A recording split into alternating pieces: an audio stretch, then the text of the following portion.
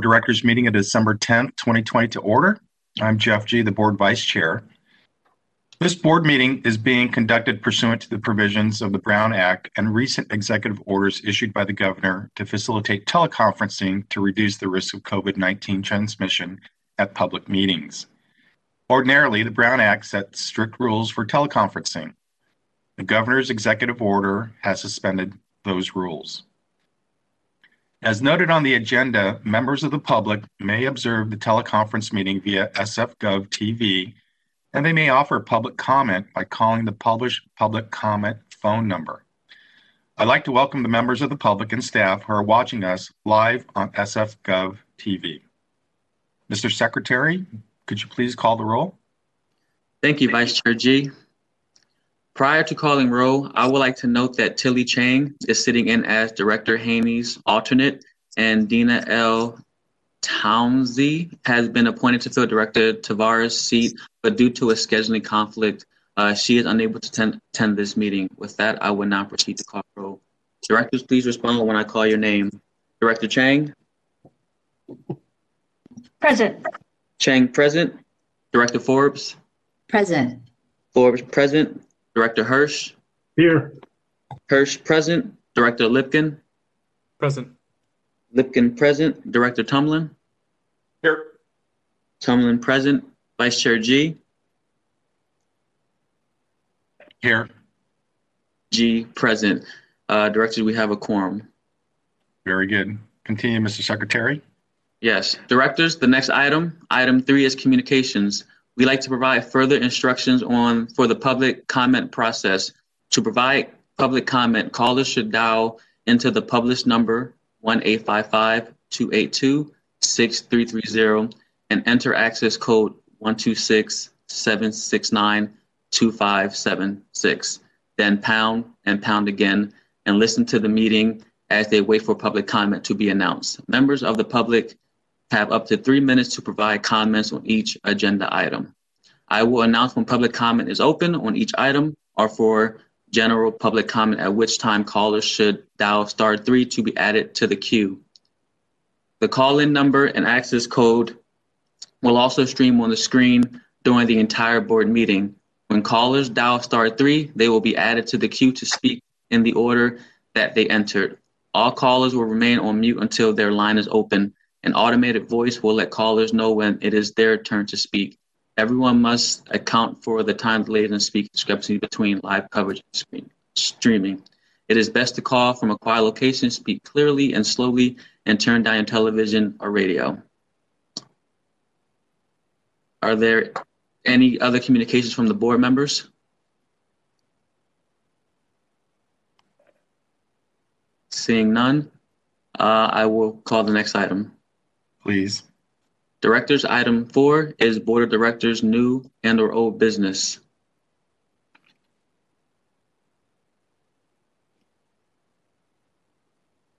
Seeing none, I will proceed.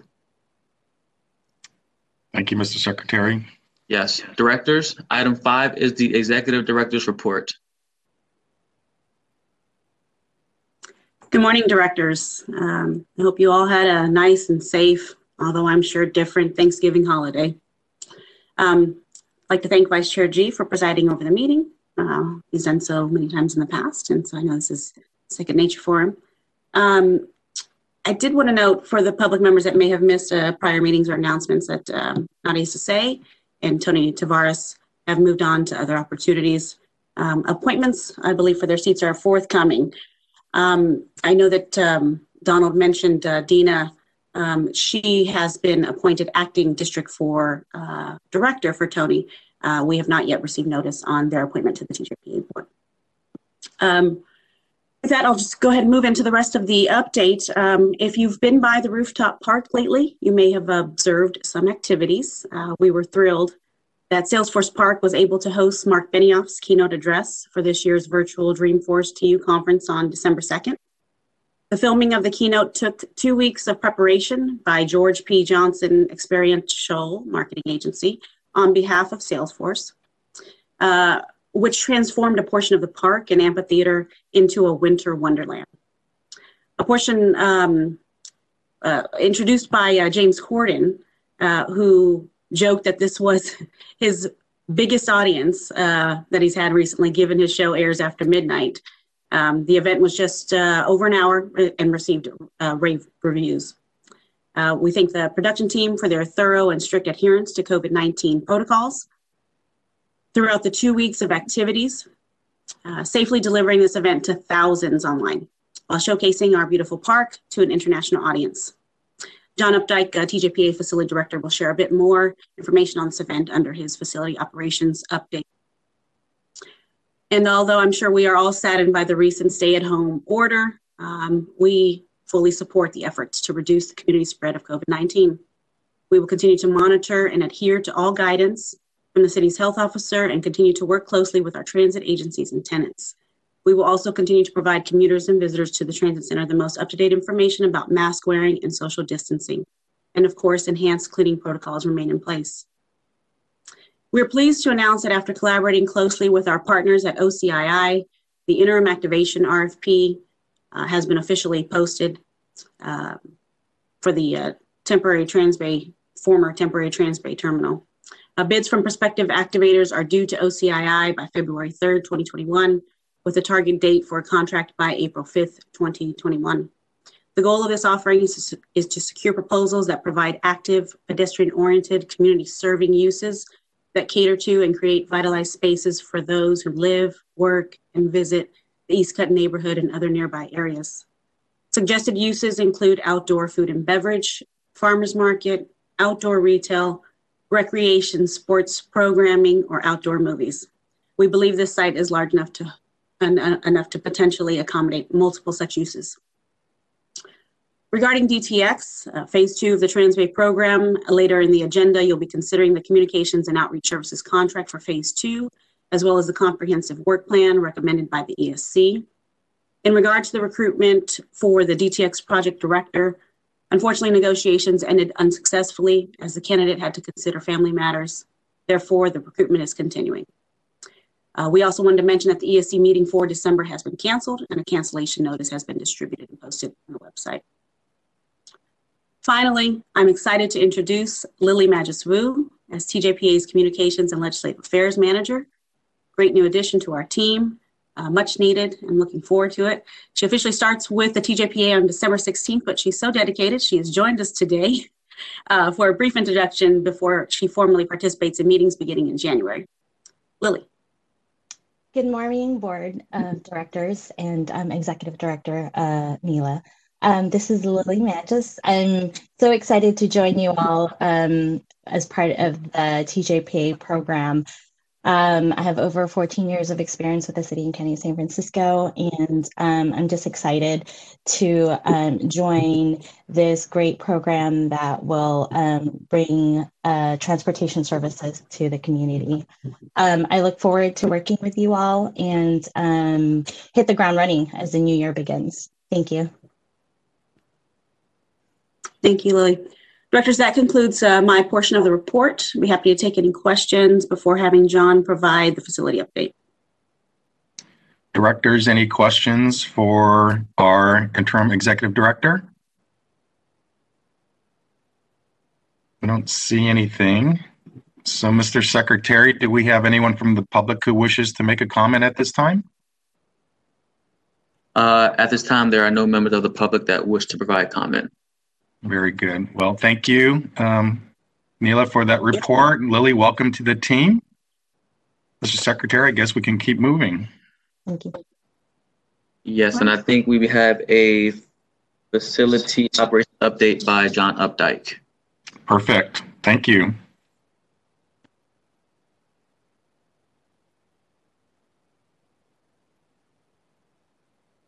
Good morning, directors. Thanks, Jason. And welcome, Lily. Great to work with you again. So on the operations update, we're continuing the efforts that began a few months ago with the darkened kiosks for bus bays that are unused. Pilot program continues for closures of restrooms. We've also identified further service reductions in engineering and custodial services that we were able to effect with modest impacts to operations, just continuing to tighten our belts on the operations side. There have been, however, no changes to our intense high-touch area cleaning regimen, so that is maintained unabated. As the director mentioned, we've been following very closely the health directives. That certainly has had an effect to a couple of our businesses, most notably Fitness SF, who was able to open indoors, then again restricted. And so as a result of the most recent restriction, we were able to open up, as you see in the picture here, an area under the basket on the Natoma side, an outdoor recreation area for their members, consistent with health guidelines, just to keep that operation moving forward as best we can under the conditions we have.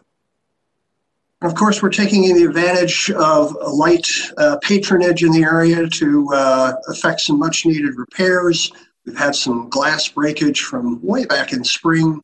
Again, mostly due to COVID-related issues. It's been a challenge to bring contractors on site, get bids, get through the procurement process, but we're happy to see now those repairs taking place. One of them shown in the photo here.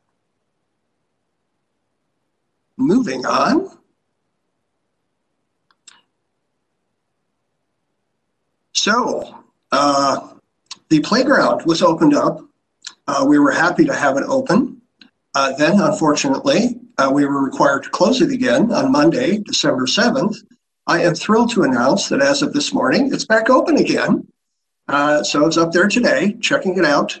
So that, again, is consistent with the change made yesterday by the state of California and immediately adopted by the County of San Francisco to allow playgrounds to open. So we're really happy to see that back open. Now, that's an amenity that the residents in the area really enjoy. We also were able to install our holiday lights. We have both stars on the wall on the Minna side of the facility, as well as icicle lights along the hand railings on the Natoma side of the park. All installed and lighted before Thanksgiving per our plan after we discussed the matter with the EastCut CBD Salesforce Park Committee. It has been a great success. Lots of comments from adjacent residents and neighbors saying, we love those so much, can you keep them up beyond the holidays? And we have made arrangements to do so. They'll be up through January. Just provides a much more pleasant evening walk than we've had in the past this time of year. As Director Gonzalez mentioned, we were happy to host the Dreamforce event on December 2. Got some pictures of the activities. As you can see, they had quite an intensive technical experience. The bottom middle picture is one of their many tech facilities located within tent locations that we erected around the site. So we were happy to host CEO Benioff of Salesforce, as well as Stuart Butterfield. You see the two of them in the photo in the Winter Wonderland scene created on the amphitheater deck, where they announced the acquisition or pending acquisition of Slack. They indicated that over 1 million impressions were received during the viewing on the Salesforce website. That is just tremendous international exposure for our park. So we really want to thank Salesforce for highlighting it.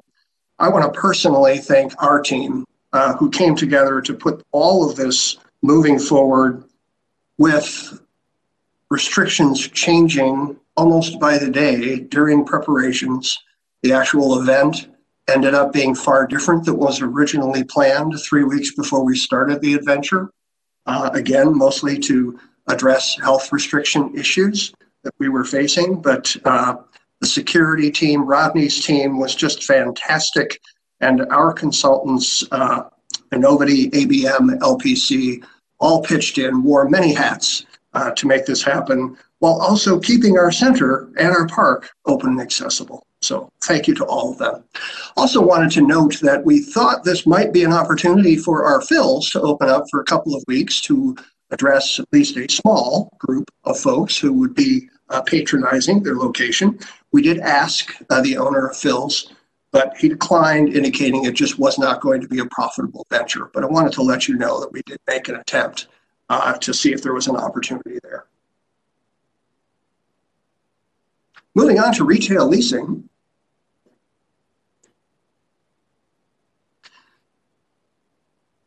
So we continue to make progress on two very active engagements. One with our food and beverage kiosk. We have a fully executed letter of intent now. We're trading paper on lease documents. We did receive from input from the East Cut Community Benefit District Salesforce Park Committee, some comments that we're taking under consideration, and those negotiations will continue. I'm hopeful that very soon we will be able to have an announcement and a lease that is fully executed. Target date for opening would be late spring. Suite 232, those discussions continue. We have there a fully executed letter of intent. And again, trading paper on lease negotiations with that particular prospect. That's adjacent to the TJPA offices on the Beale side of the facility. So that's moving along quite nicely. And I'm happy to say we do have interest from multiple parties for at least 4 of our vacant first floor suites. I think that's rather extraordinary in this environment in downtown. And it's a testament to recognizing long-term, this is an excellent location. Now is the time to get in, make decisions, and be prepared for the return of the workforce and return of transit. So I'm heartened by the interest by some retailers. No change to our occupancy update from our last meeting. We still stand at 78.4% occupancy rate while we continue our negotiations on the 2 locations I mentioned. And we'll continue to update this. Hopefully, we'll perhaps have some letters of intent to discuss in our next meeting. Those discussions continue. On the tenant improvement front, good progress there. As we mentioned, we have Verizon Express that opened on November 11th, Veterans Day. So they continue to be open. Terrific looking facility. So we wish them the best and are really pleased to see them opening in a very difficult atmosphere. But troopers that they are, they've continued the pace. Also moving forward with nearing completion is the Kaiser Suite, as you can see, just about ready. We do have a few technical issues to resolve, some permitting issues to get them ready to go. Then they have quite an extensive training period anticipated, and their glide path would be an opening in May of 2021. The rent payments have already commenced. Lastly, in terms of photos, I've got a shot here of the interior spring fertility. They are across the hall from the TJPA offices on the Beale Street side of the facility. 2,500 some square feet. As you can see, if you recall, the last picture I showed you, I just had steel to show you. Now I've got drywall. So progress continues there. We'll see signage go up over the next week or so as well. So their presence will be known. And they're still on target for a first quarter 2021 opening. So again, another opening during the pandemic here. I think that, again, that speaks volumes about the future of this location. Their rent commencement has started and has been timely paid. So always happy to report that to you. Remaining spaces, this will look very similar because there's no change. We are continuing to make progress on the base building improvements, kitchen exhaust systems, louvers, and other matters that we need to complete in order to turn over the space to tenants. You can see the approximate turnover quarters shown here.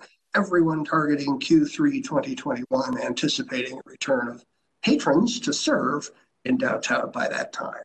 We can take a look at the next slide, Jason. You see the rest of them there. We're continuing to discuss matters with each of these folks on a weekly basis, keep them engaged, keep their design teams moving forward with the projects. And then lastly, we have our common area improvement, the gender neutral restroom project, and happy to report that that has also come nearly to conclusion. We have punch list items, just a few left, and that is being brought in on budget. So happy to note that. That's a key improvement. As a remind you that from a code perspective, some of these restaurants require that to be done before they will be able to get their occupancy permit. So we will have that completed and ready for them.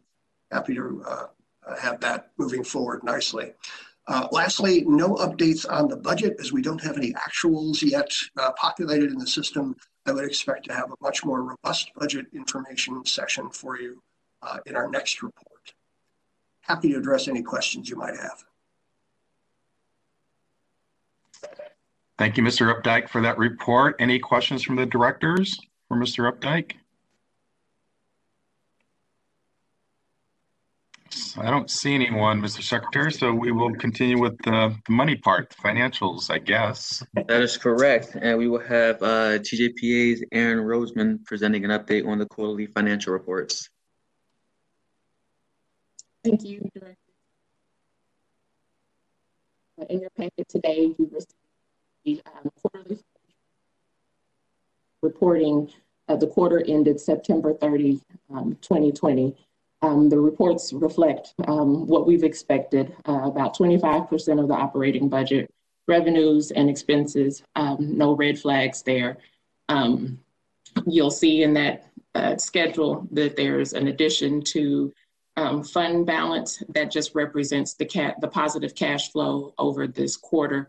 I believe that was the question that you all have had previously. And so these quarterly reports will show the cash flow in the transfer line. In the other budgets, the debt service budget, it reflects what we've anticipated. Our first debt payment, October 1, and partial redemption of some of the bonds and for October also. So there's no surprises there. For phase 1, the budget reflects what we would have expected. Contracts related to claims and construction closeout have progressed like we've reported, and the financials reflect that. For phase 2, we show that we've spent about where we would have expected in 3 months. That's moving along. And then in tenant improvements, I hate to contradict John, but we actually do have some financials to report. They're just not in the format in which he's trying to present. So we've spent about $3 million in tenant improvements over the first quarter, which is what we would have expected, and kind of reflects the progress that he reported. Additionally, in the quarterly financial reports, you'll see the listing of contracts that we've had. All the ones that you've approved over the last 3 months are reflected as new contracts, and the activity in which we've spent is reflected. Additionally, you'll see the inception to date report, which reports on the whole Transbay program, all the expenses, construction related to phase 1, phase 2, for a total of $2.3 billion for the inception to date of the program. Finally, there's a report of the reserve status. There haven't been additions or subtractions that are formal actions. There have been some cash flow additions and subtractions as we use it as working capital. But as far as approved additions or uses, there haven't been any. I'll take any questions if you have them. Directors, any questions?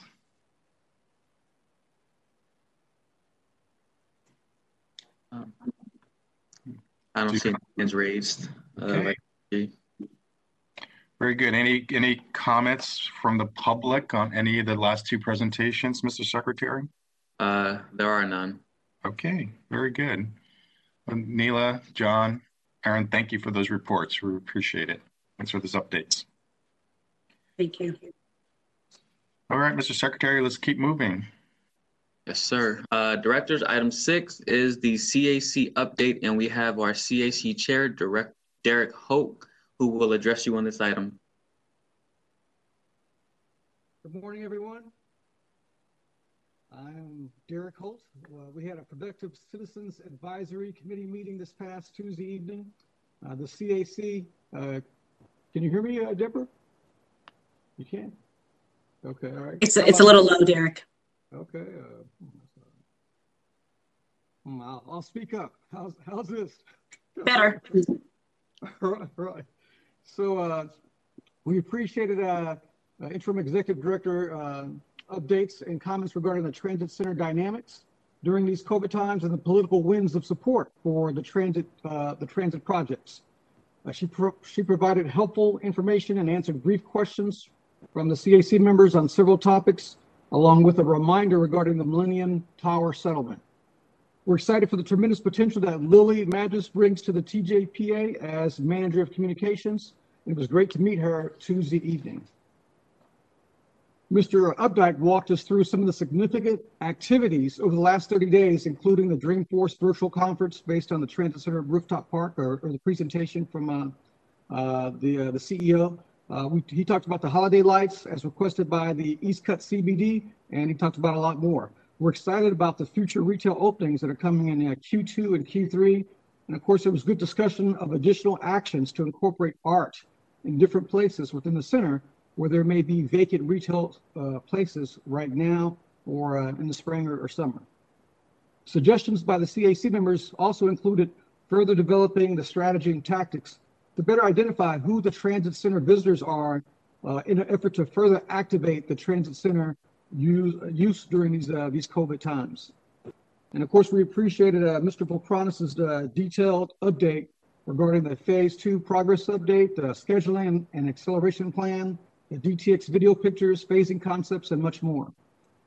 We appreciate the 10-second picture video of the future DTX, and there was healthy discussion of using the Grand Hall to promote Phase 2 DTX plans through physical models and video representations on the Grand Hall's big screen, as well as using the TJPA website.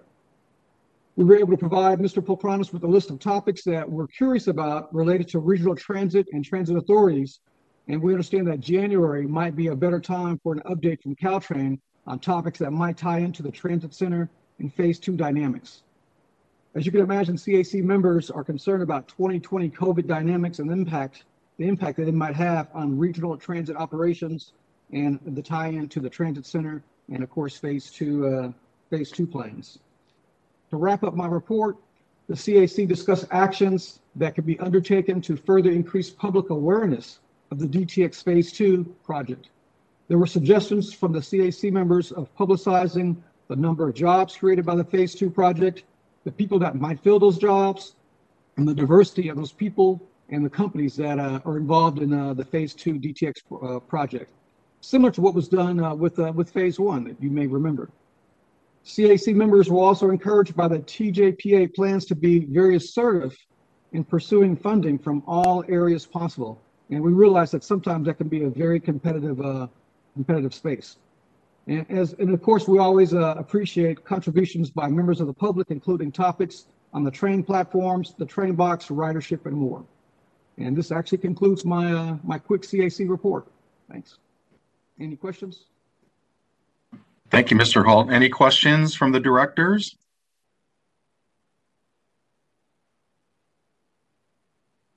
I don't Seeing none. Okay, very good. Sorry, I just wanted to jump in really I fast. think four, yeah. Yeah. Okay. Just want to say thanks, Derek, for the update, and I think you'll be happy to see the items on the consent calendar talking about the outreach and communications work that needs to be done on DTX. So it seems like the staff is very much aligned with the CAC on what some of the needs are here. So good stuff. Awesome. My members will be excited to hear that, and it sounds like great minds think alike.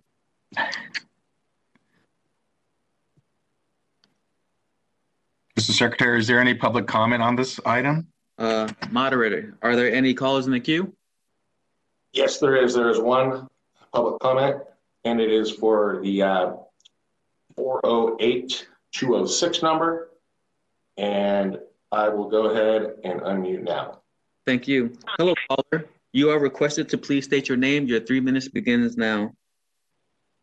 Thank you, directors. Good morning. Roland Underbrand, San Jose. I appreciate Derek's report, as always. But from my point of view, it would be useful if his report could be posted on the website prior to the meeting. I also appreciate the honorable mention of comments of the members of the public, and I'd like to spend a couple of seconds expanding on what I said.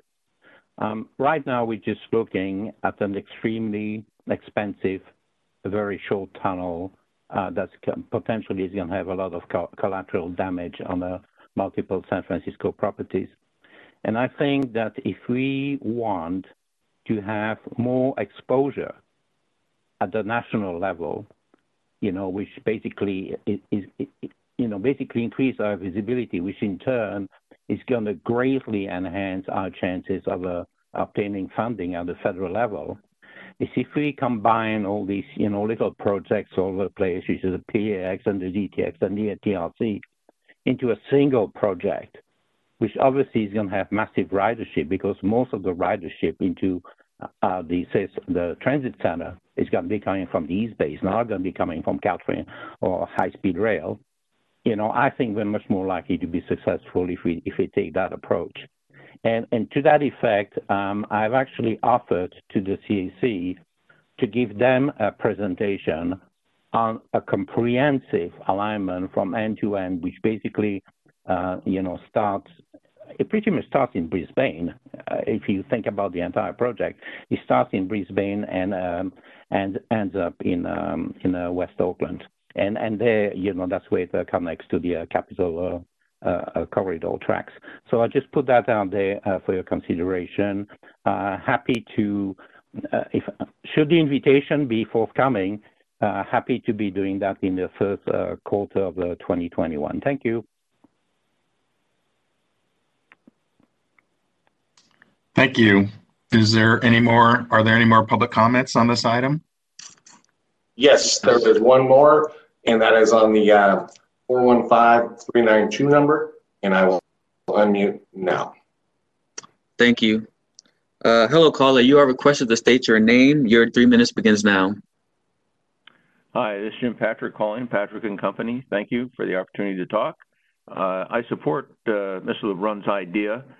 The notion of counting fares from Oakland to San Francisco is much larger than from, let's say, Burlingame to San Francisco. And we know that by the BART ridership statistics. And that fare ridership, or that fare box, will impact greatly, I think, the approval of any design. So thinking a little bit bigger, a little bit out of the box, now is the time to do that kind of thinking, and I think you can make a much stronger case for a larger product and a weaker case for a smaller project. Thank you. Thank you. Any other callers? Any other public comment? There are no others. Very good. Well, thank you, speakers. Mr. Holt, thank you for your service, and thank you to the CAC members. The best of the holiday season to you and everyone on the CAC, and thank you for joining us today. Mr. Secretary, next item, please. Yes, directors, item 7 is public comment, an opportunity for members of the public to address the authority on matters that are not on today's calendar.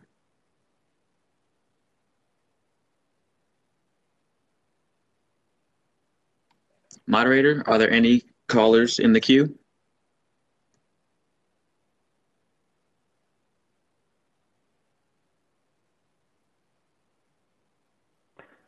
Thank you, Roland Terbrand. Again, very briefly, I forgot to mention something just now. We've had the same issue hearing Derek clearly at the CAC, and next week I have a meeting scheduled with TJPA staff, and we will go over what it takes to basically enable somebody to use their telephone instead of whatever audio they got available on the computer and be clearly heard. Hopefully you can hear me clearly, and essentially that's how you will be able to be hearing direct in the future. Thank you.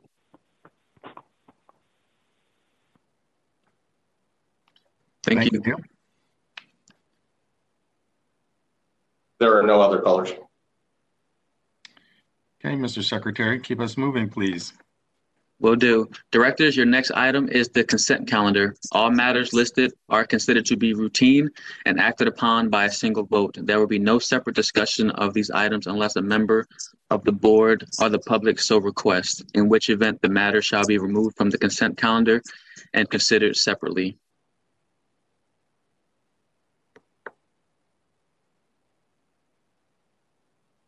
Is there a motion for the consent calendar? I've not received any indication that a member of the board wishes to have any of the items considered separately. I'll move approval. Hirsch. Is there a second? I second. This is Elaine Forbes. Very good. It's been moved and seconded, Mr. Secretary. So I will go ahead and do a roll call vote.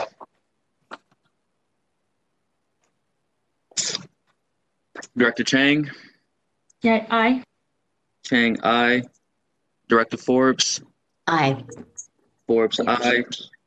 Director Hirsch? Aye. Hirsch, aye. Director Lipkin? Aye. Lipkin, aye. Director Tumlin? Aye. Tumlin, aye. Vice Chair G? Aye. G, aye. The ayes have it. Please continue, Mr. Secretary. Yes.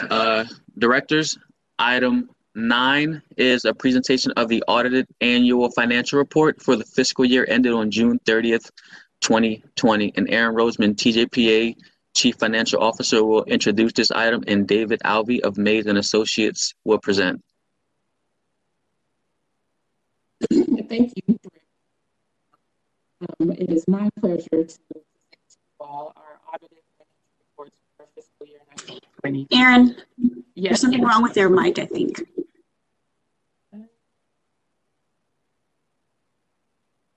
We do this all day, every day, and there's nothing usually wrong with her mic. So. No, is that any better? Yes.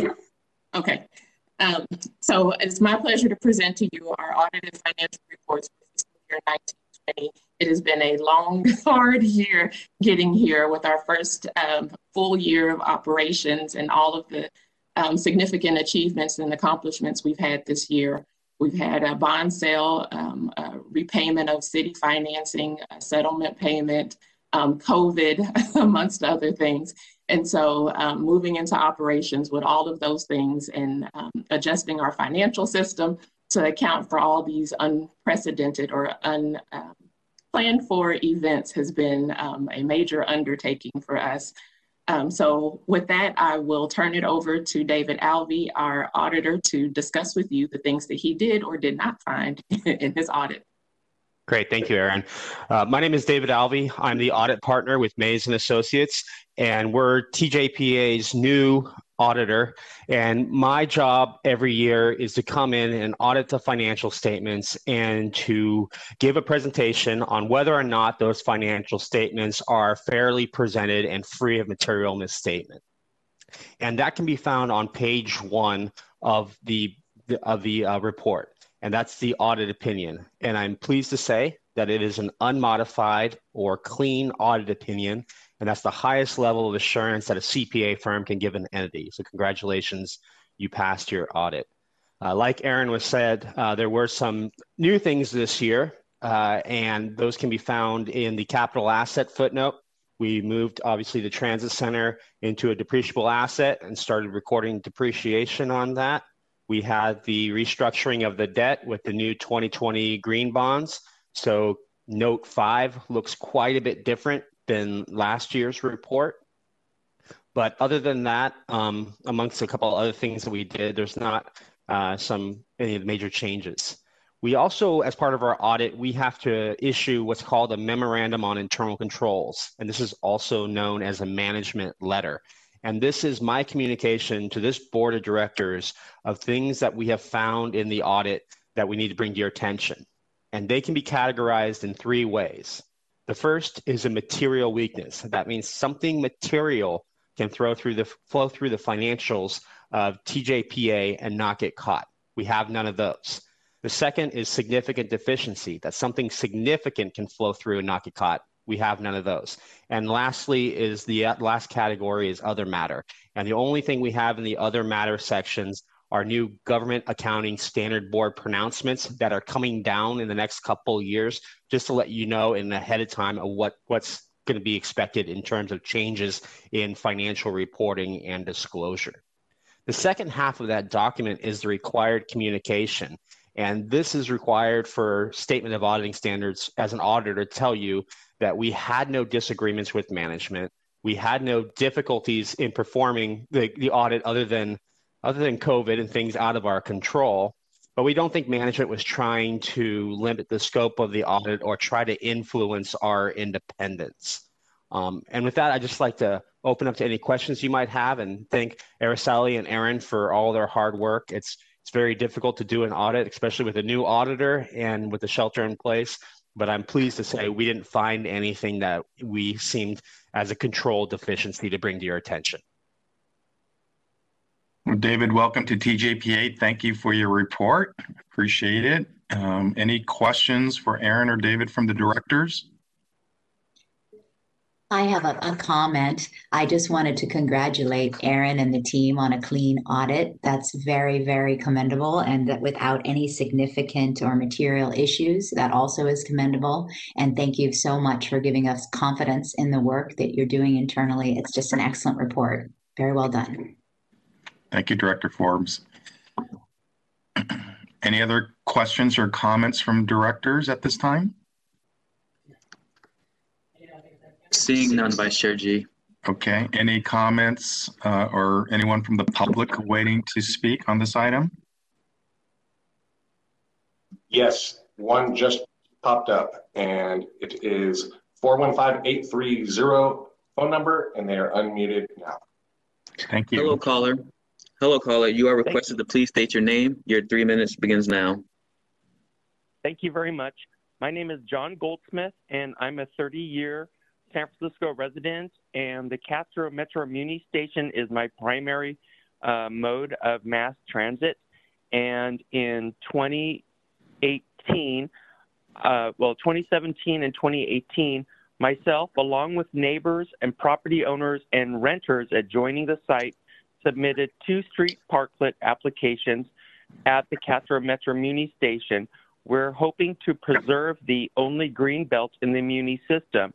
Our applications were sent directly to Parks Alliance, San Francisco Parks Alliance, which is a nonprofit working with the city, along with to Public Works.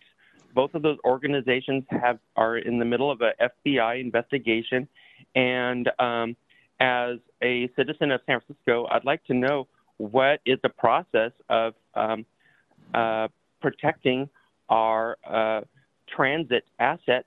I believe it is significant as a LGBT civil rights site, as well as an environmental asset with mature landscaping.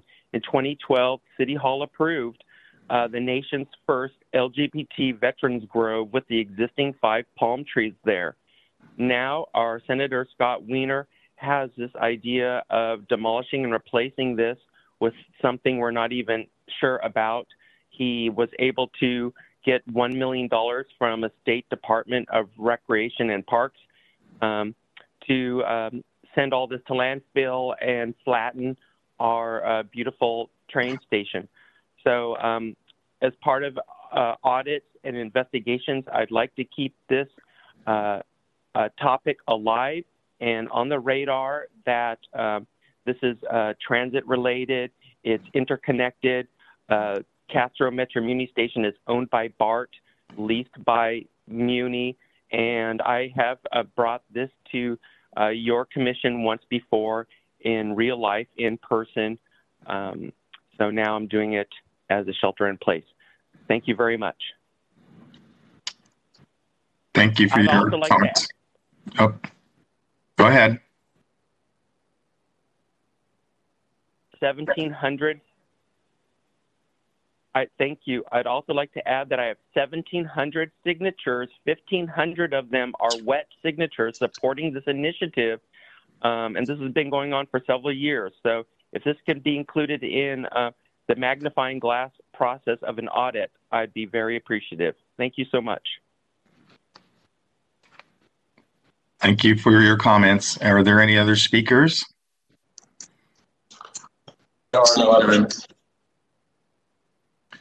Aaron, on behalf of the board and David, again, thank you. I echo Director Forbes' comments.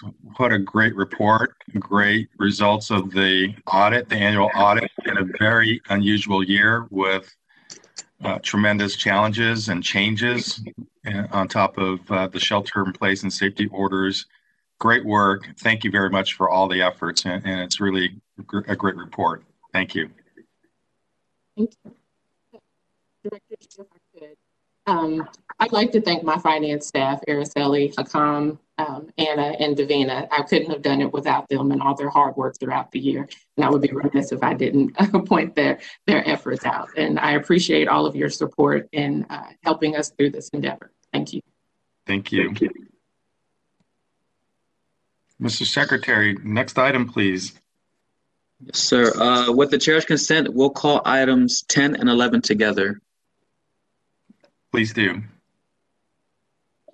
Directors, item 10 is an annual review and approval of updates to board policy number 9, investment policy. And item 11 is an annual review and approval of updates to board policy number 17, debt management policy. Aaron Roseman, TJPA's Chief Financial Officer, will present these items. Thank you. So the investment policy has refinements to explicate the requirements that all public bank deposits be collateralized.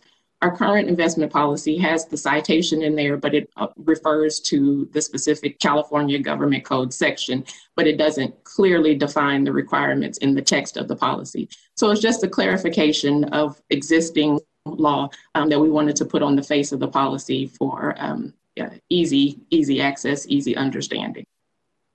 For the debt policy, we've made refinements to it to account for the act of refunding bonds. Since we've undertaken an initial sale of bonds, moving forward, we would want to refund them at some point when there's economic value or non-economic value.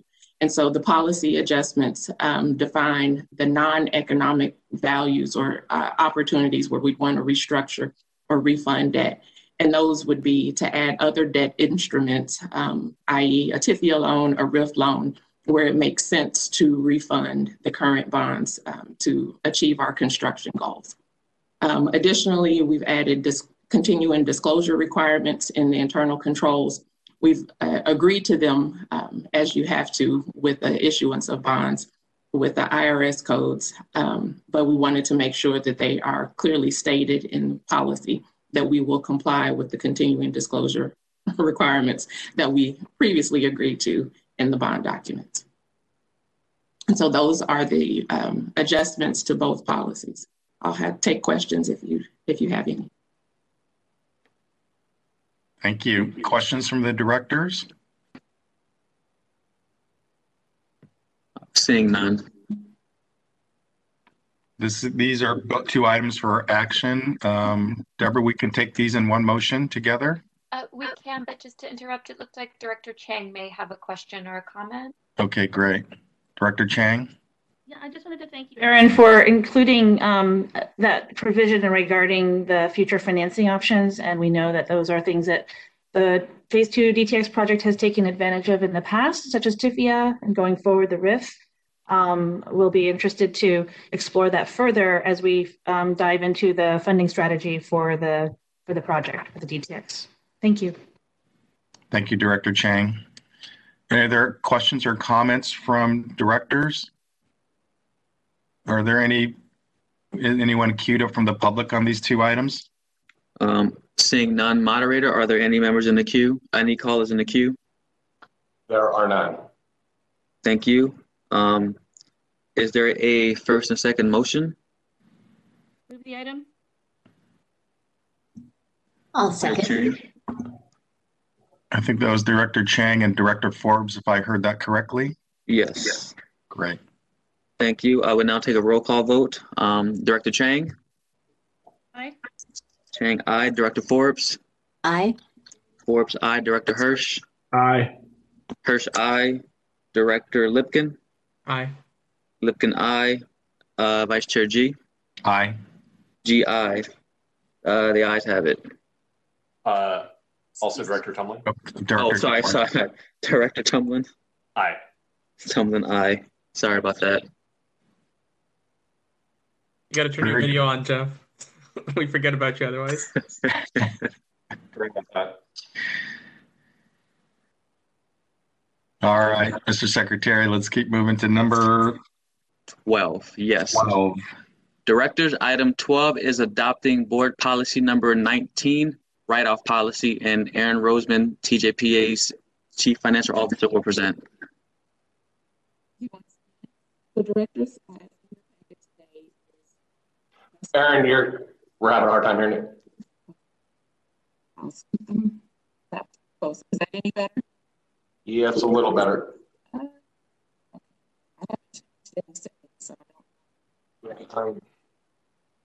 What would be the difference? Is that any better? Yes. Okay. So today in your packet, you have a request to adopt a new board policy, the write-off policy. As we've transitioned to operations, there are new facets to our operations and accounting that we hadn't come across before. And so this policy is forward-thinking to the need to remove fixed assets, inventory, things that have expired their useful life, but will require a reduction in assets. So we're writing off a value of an asset. Additionally, as we've been in this COVID situation where some of our collections of revenues have not come in, we'd have a provision for us to make the accounting transactions to write off the debt, but not to give away our ability to collect. So this policy is really allows us to make the accounting entries for and set in place procedures and collection criteria and criteria for determining the value and the types of assets that we would want to write off, but not giving away our ability to collect further or gifting any funds of public funds. With that, I'll take any questions. Thank you. Any questions from our directors? Aaron, we're not writing anything off right now, are we? Planning to? No, no, we are not writing anything off. The criteria that we set would make it 6 months out before we could do anything. Okay, and clearly your authority doesn't get usurped, and we don't, most of the things that would qualify of value would always come to board for action. The minor things, getting rid of surplus property where the value has been depreciated and we sell it in the salvage cost value, would require us to write off the differential. It would be something minor, something that would be, I think you would want to delegate to staff. Thank you for that clarification. Any other questions or comments from directors? I'm seeing none. Okay. Any public comments on this item? Seeing none. Moderator, can you confirm? There are none. Thank you. Is there a motion? I'll make a motion to move the item. Thank you, Director. Thank you, Director. Mr. Secretary, take the vote, please. Yes. Director Chang? Aye. Chang, aye. Director Forbes? Aye. Forbes, aye. Director Hirsch? Aye. Hirsch, aye. Director Lipkin? Aye. Lipkin, aye. Director Tumlin? Aye. Tumlin, aye. Vice Chair G? Aye. T, aye. The ayes have it. Thank you. Thank you, Mr. Secretary. Directors, item 13 is approving the comprehensive work plan for the downtown rail extension as recommended by the Executive Steering Committee under the terms of the San Francisco Peninsula Rail Program of Understanding, and Stephen Polakronis, interim DTX project director, will present. Actually, through the chair, Mr. Secretary, if I might just say a few opening remarks on this item. Please do, Director Chang. Thank you. And so really putting on my hat as a the chair of the Executive Steering Committee group. I just wanted to provide a quick few words here. This item is being recommended by the Executive Steering Committee, on which Director Lipkin also serves. And so it is a collective recommendation from the multi-agency set of partners to bring this forward for your consideration to approve this. It would be a living document, but this is a significant milestone, as I think we discussed last month, in that it brings together all of the activities that are included in our six-party MOU. The work program that is attached to that has been our guiding document. As we presented most of this in detail last month, I'll just highlight two things that we've worked on since the last meeting, where we did appreciate your guidance as well regarding how to manage the risks of conducting all of this work. It's a lot of work, but mainly we're driving toward an early milestone of late summer, early fall next year to bring a recommendation forward for the identification of an initial operating project that we hope can reflect some reasonable and cost-effective sort of changes to the project to make it more fundable, to really prepare that the project to compete better for federal and state funds. And that brings me to the business case. So we have added a bit more detail about what a business case should include, and that will precede our recommendation, of course. And then finally, the schedule for applying for federal funds through the FTA, Federal Transit Administration's New Start program, was also a subject of conversation, and we landed on a submittal in 2024 with hopefully an opportunity to see if we can accelerate that. It's an annual deadline to submit. So if we can make it 2023, that would be even better. But there are many things that we're reviewing to see if that's feasible.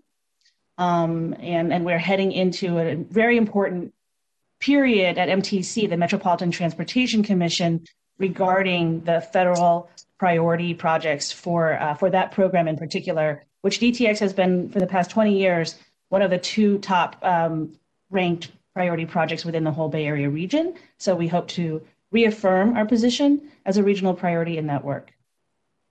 So with that, I'll go ahead and hand it over to Stephen, to our project director, to present the item. Thank you. Thank you, Director Chang, and good morning, directors. Appreciate the chance to present this exciting milestone to you. We are asking for your approval as required under the Peninsula Rail Program MOU to approve our work plan. Jason, if we could go to the next item. Next slide, I'm sorry. So as Director Chang said, this work plan has been the product of several months of work amongst the partners. I want to express my appreciation to the other IPM team members, the ESC, as well as yourselves for the guidance you've given me in preparing this. This comprehensive work plan is closely tied and completely reflective of the MOU summary work program, and it's also tied to our master schedule with the goal of creating a ready-to-procure project. Go to the next slide, please. We developed this flow chart to sort of demonstrate the interdependence of these many work tasks that are in the work plan itself. And I want to emphasize that we are grounding our work in the existing approved project for which there is a record of decision approved by both the directors as well as Federal Transit Administration. But also we know that we need to conduct the phasing study to try to develop a project which is affordable within relatively high confidence funding sources. So we begin with that basis of the Caltrain and High Speed Rail Authority business plans, as well as Plan Bay Area 2040, soon to be 2050. We are updating the operations analysis right now to look at demand modeling and what sort of service we would start with in the early years so that we can try to develop a phased project, an initial operating project that is affordable, but still meets the requirements of the riders and the operators to conduct safe, dependable service that has flexibility and reliability. We are intending that our phasing work stay within the existing environmental document. And so the intent is to come up with a funding strategy, meld that with the rebranding plan to try and assure that this project is viewed as one of regional and even national significance. And as Director Chang said, present you with a business case and a phasing recommendations in August of next year. And that, of course, would then drive into our project delivery approach, which again would come back to the directors.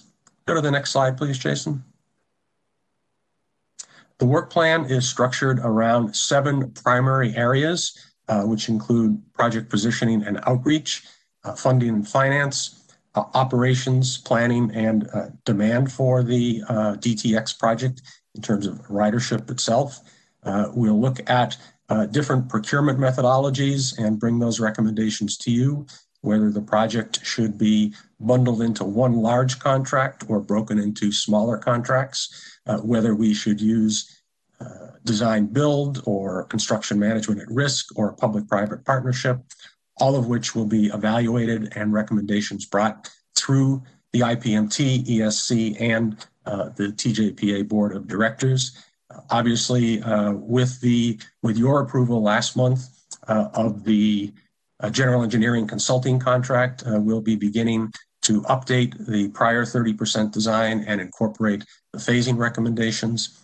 And then we also, of course, have a great deal of work to do to go through the federal New Starts process to assure that Federal Transit Administration will participate in funding this important project. We'll also be looking at, under the terms of the MOU, governance and oversight issues, bringing to the TJPA board through the ESC recommendations on how the project ought to be delivered through construction, and then eventually, of course, the 2 operators. The next slide, please, Jason. Just some key dates that I wanted to share with you. This winter and into the spring, we'll be developing the facility use and project benefits report to really capture broadly all of the users and the benefits that the project will accrue to those users once it's in operation. We will be bringing to you the completion of the phasing operations analysis, which will then drive us into our risk workshop, as well as the second workshop for the phasing in March, which will be a very busy month for us. And then once we complete the analysis of the phasing ideas through July and August, we'll be bringing the phasing recommendations and the business case to the ESC and to you, the TJPA Board of Directors, for your consideration and hoped for approval. Concurrent with that, next summer, we hope to begin design of utilities. We heard very loudly from our industry outreach activity with the 13 construction contractors and project development contractors that getting utilities and real estate buttoned down early in the process was a critical activity to reduce risk. And when we reduce risk, we reduce contingency pricing in their bids. So it helps save us money. And then in October of 2021, next fall, we'll be bringing our recommendation to you on the project delivery method. Again, design build, construction manager at risk, public-private partnership, all options that we'll be studying and describing to you in terms of pros and cons for your decision. And then finally, under the master schedule right now, we are looking at submitting our funding request in August of 2024. As Director Chang mentioned in her introductory remarks, we are working very hard right now to advance that by a year. I am really thrilled at the collaboration we've had with SFCTA in developing an approach to advance some funding to allow us to move some of the tasks necessary to pick up that year forward. And we'll be bringing more information to you about that, I hope, next month. But that involves moving ahead with some of the programmatic documents that Federal Transit Administration requires, as well as a few of the design elements like utilities, for example, that need to be advanced regardless of what our phasing decisions are. And so we're looking at work that is very low risk in terms of potential rework depending upon the phasing decisions. In fact, I would say it's no risk. So we're being very prudent with those dollars, but also trying to accelerate to get this service to the residents of the region more quickly, as well as, frankly, to save money on escalation, because every month that we save on a big project like this means an awful lot of money. And then I just wanted to spend just a moment talking about the FTA process. If we could go to the next slide, Jason. In the New Starts process, there are basically three major steps that one goes through, that a project goes through: project development, engineering, and full funding grant agreement negotiations. We hope to get into project development, which is that first official phase, late next summer, perhaps in the early fall. And this is when we would complete all of the design work to define our project. So it is subsequent to that phasing decision that we're asking of you and planning to do next August. Now, DTX has a leg up on many projects that go into project development because we have a record of decision, a completed environmental process, and also, obviously, strong support from this board of directors and the Peninsula Rail Program partners. Project development, however, is a 2-year process under FTA regulations, and we want to be sure that we can complete all of the work that is in project development, including being able to demonstrate that we, the region, can produce 30% of the non-federal share of the project with committed funds at the conclusion of those 2 years. And so that means that depending upon what our final project budget is after we do the phasing study, we would need to be able to present or demonstrate, rather, 30% funding of the non-federal share. And so that, once we can do that, would get us into engineering and then eventually into the full funding grant agreement, which, as I said, and as Director Chang said, we hope to do in August of 2023. And then on my final slide, just a little bit more detail about project development, and that's 2 years limited, as I said, is to, again, obtain commitment of at least 30% of the non-New Starts money to complete 30% design and engineering, which I'm confident we can do. Also to have a good, solid cost estimate, because as you go out of project development and into engineering, that federal funding commitment changes from a percentage amount to a fixed dollar amount. So if we ask for 25 or 30% of our project budget for federal funds, once we go into that second phase, the engineering phase, the feds will commit not to share a percentage of the project, but a specific dollar amount. We'll also need a 20-year financial plan, which demonstrates not only our ability to support the capital cost, but also the operating cost of the facility. And then a variety of supporting plans and documents, program management, quality, configuration management, all of which I'm confident we can produce on that timeline. With that, directors, I want to thank you for this opportunity to present and take any questions that you might have. Thank you.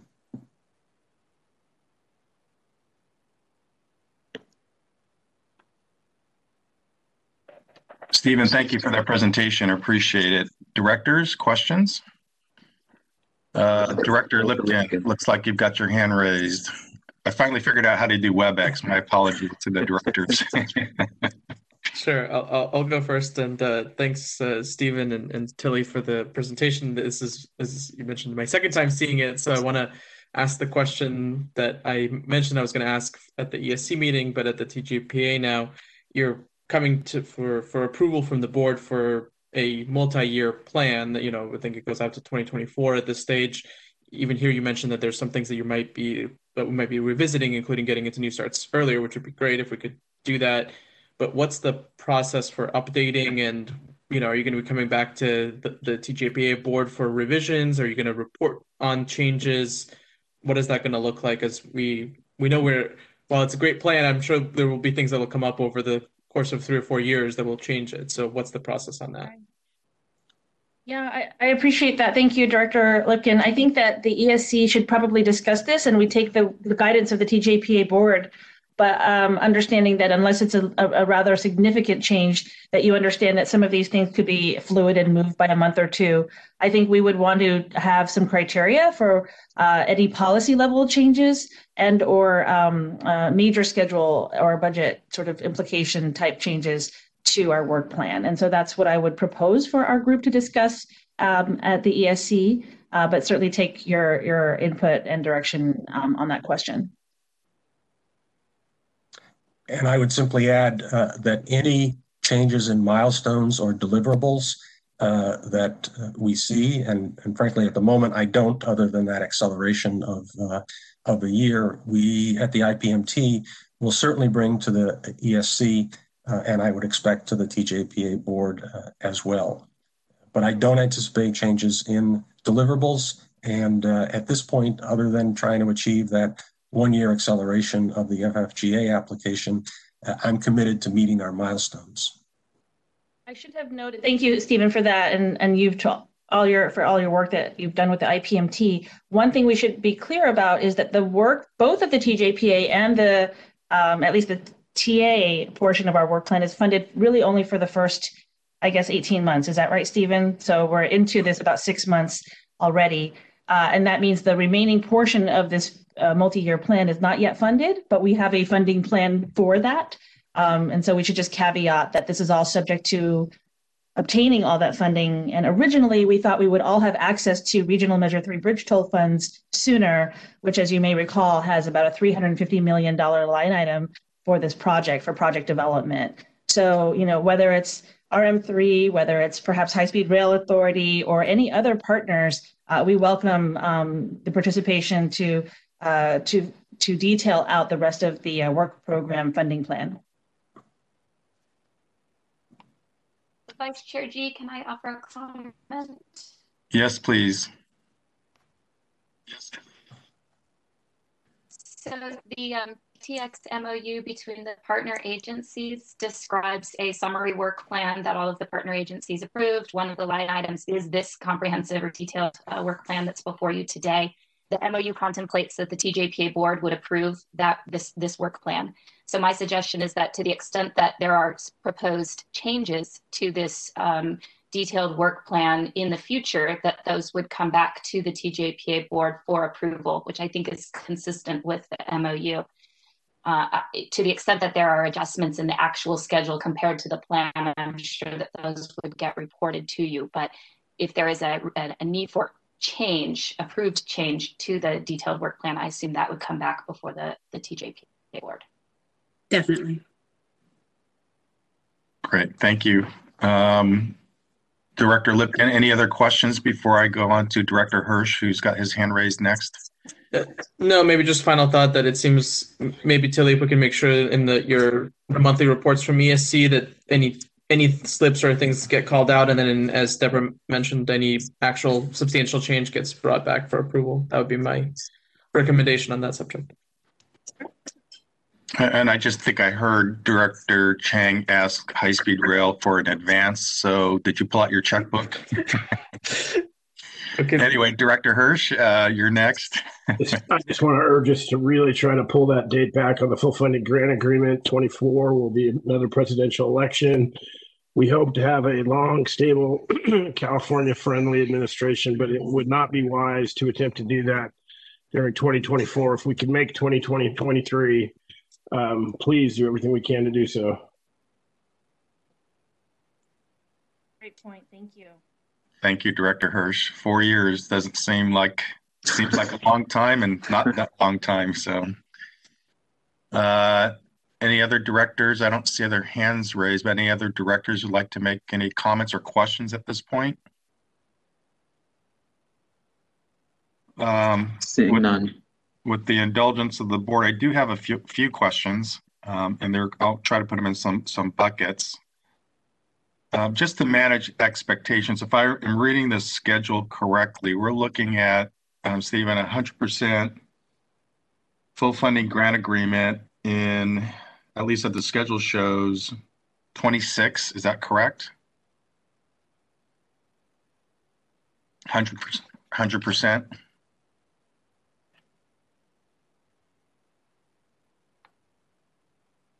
You're on mute, Stephen. I'm sorry, Director. I was muted by someone, so I didn't realize that. Yes, that is correct. So just to manage expectations, once full funding grant is achieved, we're not looking at anyone coming in by rail to the transit center until 2030.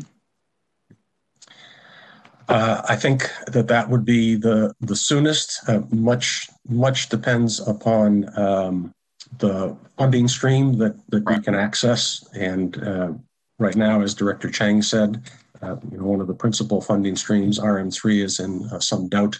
And so we're taking a conservative approach to the schedule at present and really focused on trying to get that full funding grant approval in April of 2025. Very good. With our accelerated schedule, I'm sorry, the schedule that you're seeing is 2026. We're trying to move that up a year. Correct. But again, this is just planning, engineering, utility relocate. I mean, there's a lot of work on a project at this scale before a train can actually physically come into the transit center with passengers on it, whether it be high-speed rail or Caltrain or anything else. Yes, sir. In reading the report, there was sort of, I don't know if it was intentional, but or an oversight, but there was sort of an inconsistent use of DTX project versus DTX rail program in different chapters. Was that intentional, or was that? I don't think so, and I apologize for that. I'll have to check that. It just, as I was reading from front to end, there's references to DTX project, and then there are references to DTX rail program. And the program is a suite of projects, if I recall the MOU correctly, including PACs, including, DTX and other projects, the rail yards. And I think we should be consistent and very clear. I'll double check that. Thank you. Okay. And then in the schedule, apologies for going back, the recommendation for project delivery, whatever it is, and whatever ESC, IPMT, TJPA board approves, my perception is based on the schedule that was in the package that would run concurrent with the procurement would run concurrent with the other activities that are in the schedule. For the purposes of this master schedule, we have assumed a design build solution with fairly large contract packages. Mm-hmm. The project delivery recommendation could change that, and thus we would have to modify the schedule to reflect that. But we have tried to make that as a base assumption in order so that we have something to work with as we go through these studies over the next year to really define the project through the phasing study, and then subsequently provide that delivery recommendation to you. Okay, thank you. I only have two more buckets of questions or two themes, so thank you for your patience. With regard to finance, and I wasn't sure, I should have asked this even in the MOU when it was being developed as well as in this report. I come from a place where on the public side, particularly projects like this, there are going to be multiple fund sources. There's no question about it. No one is going to write one check to fund this project.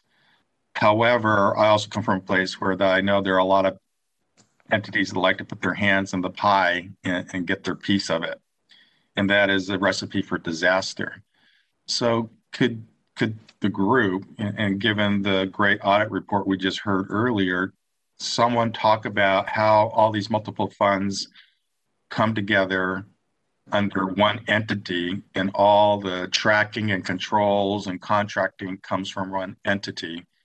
So there's a single source of control, tracking, budgeting, auditing, rather than everybody taking a piece of it before it gets here or gets to wherever here is. And I didn't quite see that clarified in the report or even in the MOU, and my apologies for not catching that in the MOU. So maybe I will start, and then Aaron or Neela, if you want to augment and improve my response. Right now, all of the project funding, actually, let me correct that. The bulk of the project funding is coming through TJPA, where the bulk of the physical work is being done, directors. The MOU also envisions that the partner agencies will have several discrete tasks that they'll be conducting as well. So, for example, SFCTA is responsible for developing the funding plan, which they're working on at present, as well as the ridership modeling, which they are just beginning to do for the schedule. And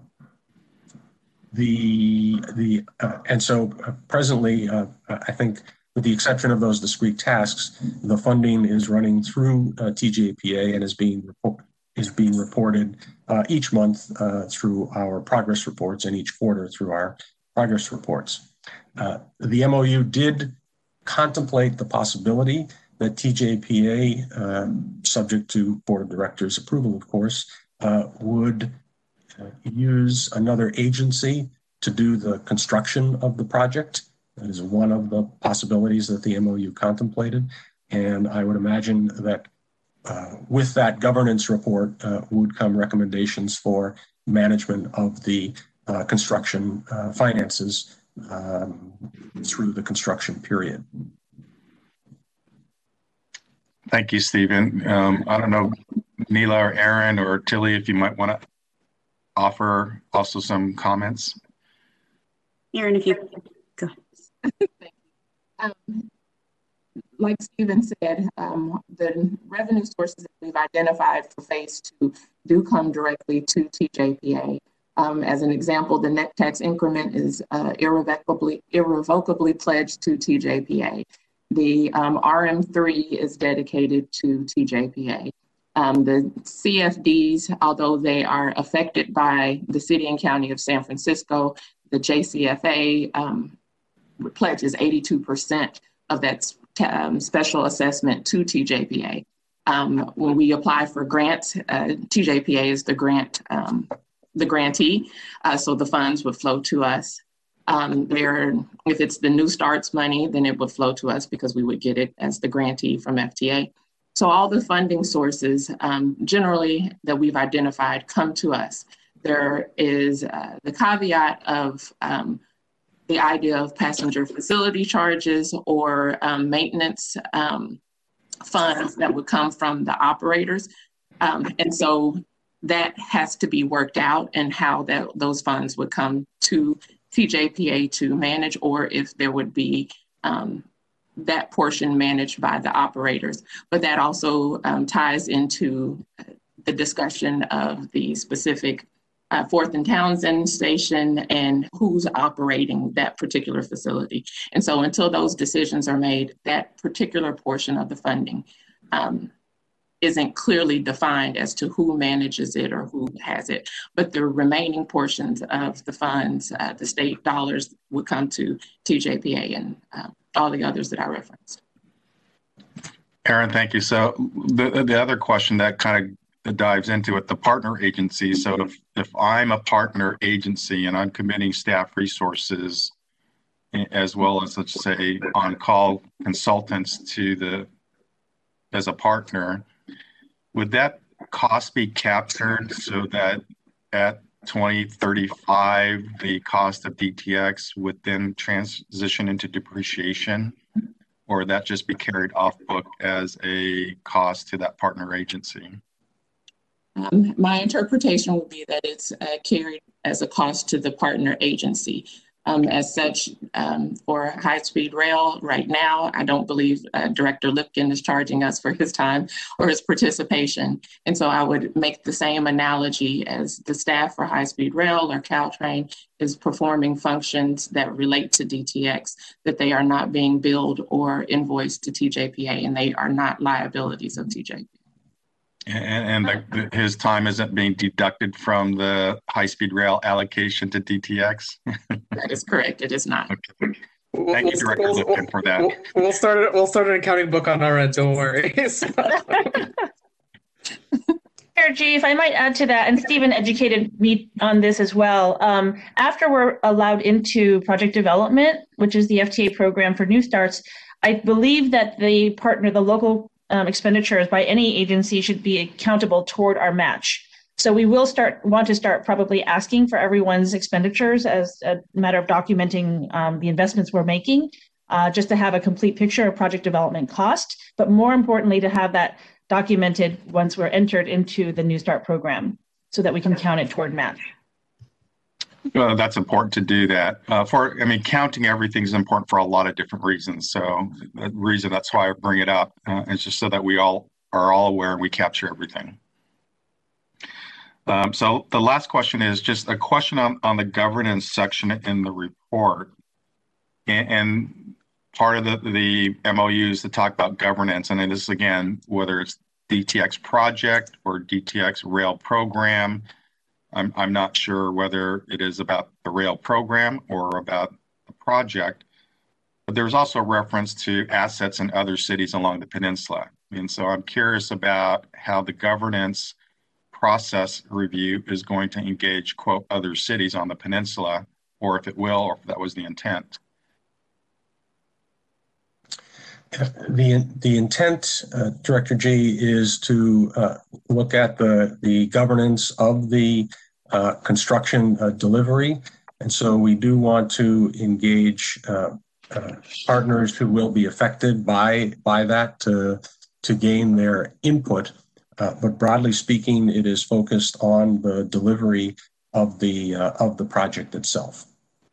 Okay, so again, I would just take a look at page 7. There's a reference about development-related benefits, South of Market, 4th and King, rail yard site, and other sites in San Francisco on the peninsula. And I need to let my colleagues on the peninsula know that this may be coming if that's the intent.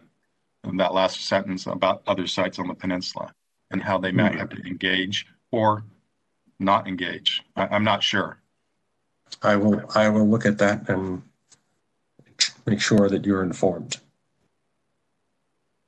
Right. I mean, I believe our intent was really to limit it to the DTX infrastructure itself as to who would be the owner, who would be responsible for any contracting, and be responsible for O&M. And I think the O&M part is the interesting question as to whether that facility really will be a Caltrain asset to the degree that what part, not of the tunnel, but the tracks perhaps and the systems. Right. So that might have been I'm not sure exactly. So we'll follow up. Thank you for the question. Thank you, directors, for the indulgence with my questions. Any other questions from the directors at this time? I suspect we might have some public comments on this or questions. Mr. Secretary? That is correct. Moderator, if you can let in the first caller that's in the queue, that'd be great. Yes, I can. So 408-206 is unmuted now. Thank you. Hello, caller. You are requested to please state your name. Your 3 minutes begins now.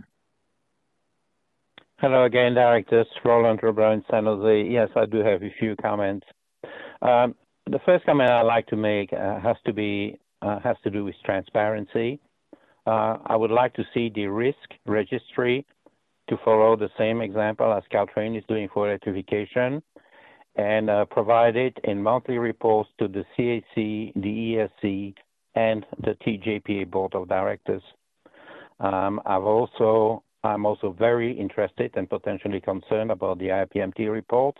I'll be obtaining those to a PRA. Moving on to the project delivery.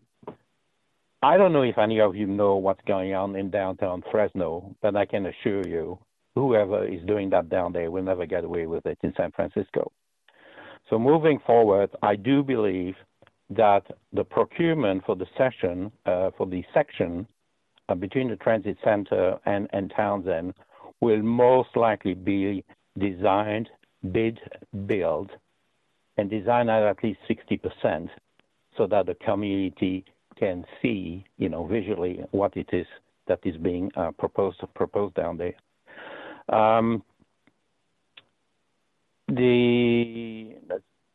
Yes, I would also like to see on a monthly basis the current status of the funding plan and see what's in there. I'm particularly interested in RM2 and RM3. RM2 in particular, basically the supporting legislature is Senate Bill 916, which clearly identifies the need for an East Bay connection. I'm sure that has to be in RM3 as well. The issue is that the currently environmentally clear document does not make any consideration whatsoever for Trans-Bay crossing. And the real issue is that nobody ever pays any attention to all the buildings around there, or what's the plan? Are we really seriously considering taking down $2 billion worth of, San Francisco high-rises? I think not. Wrapping up here on funding, I believe potentially we could be reaching out to Caltrain for some moderate measure R funding when it becomes available to support the project development. But to be quite frank with you, personally, I'm not prepared to support this project that's currently being proposed. And the last comment I'd like to make goes back to the first slide of the presentation with a graphic that depicts a Caltrain diesel locomotive inside the Trans-Bay terminal. And I would respectfully recommend that you consider replacing that diesel locomotive with the Caltrain EMU. Otherwise, done? Okay, so quite frankly, you have got a credibility issue here. Thank you. Thank you. Okay, we have the next public comment is 415-392 number, and they are unmuted now. Thank you. Hello, caller. You are requested to please state your name. Your 3 minutes begins now. Hi, this is Jim Patrick and Company. I looked at this memo, and I don't see, it's all things about what you'd sort of like to do, but there's no goals for achieving them. And it's sort of an open-ended thing. I think the memo comes up short. If you want this thing to be ready for 2023, that's what it ought to state. And that's the people who are doing that work ought to have that front and center as the goal to accomplish, rather than being wishy-washy about it. So I think we're making a mistake. I also note it talks about the history a little bit, and this thing started in 2001 with initializing registration. And let's see, 2021, that strikes me as being 20 years. I think we're being awful slow in getting this job done. So anyway, I think there needs to be some specific goals to accomplish what you're setting out in your proposed resolution. Thank you.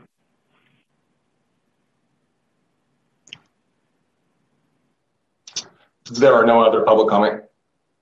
Thank you. Is there a motion? So moved, Tumlin. Is there a second? Second, Hirsch. Thank you. I will now take a roll call vote. Director Chang? Aye. Chang, aye. Director Forbes? Aye. Forbes, aye. Director Hirsch? Aye. Hirsch, aye. Director Lipkin? Aye. Lipkin, aye. Director Tumlin? Aye. Tumlin, aye. Vice Chair G? Aye, with the comment that either Stephen or the team come back with some of those clarifications that came up during the discussion at the next meeting.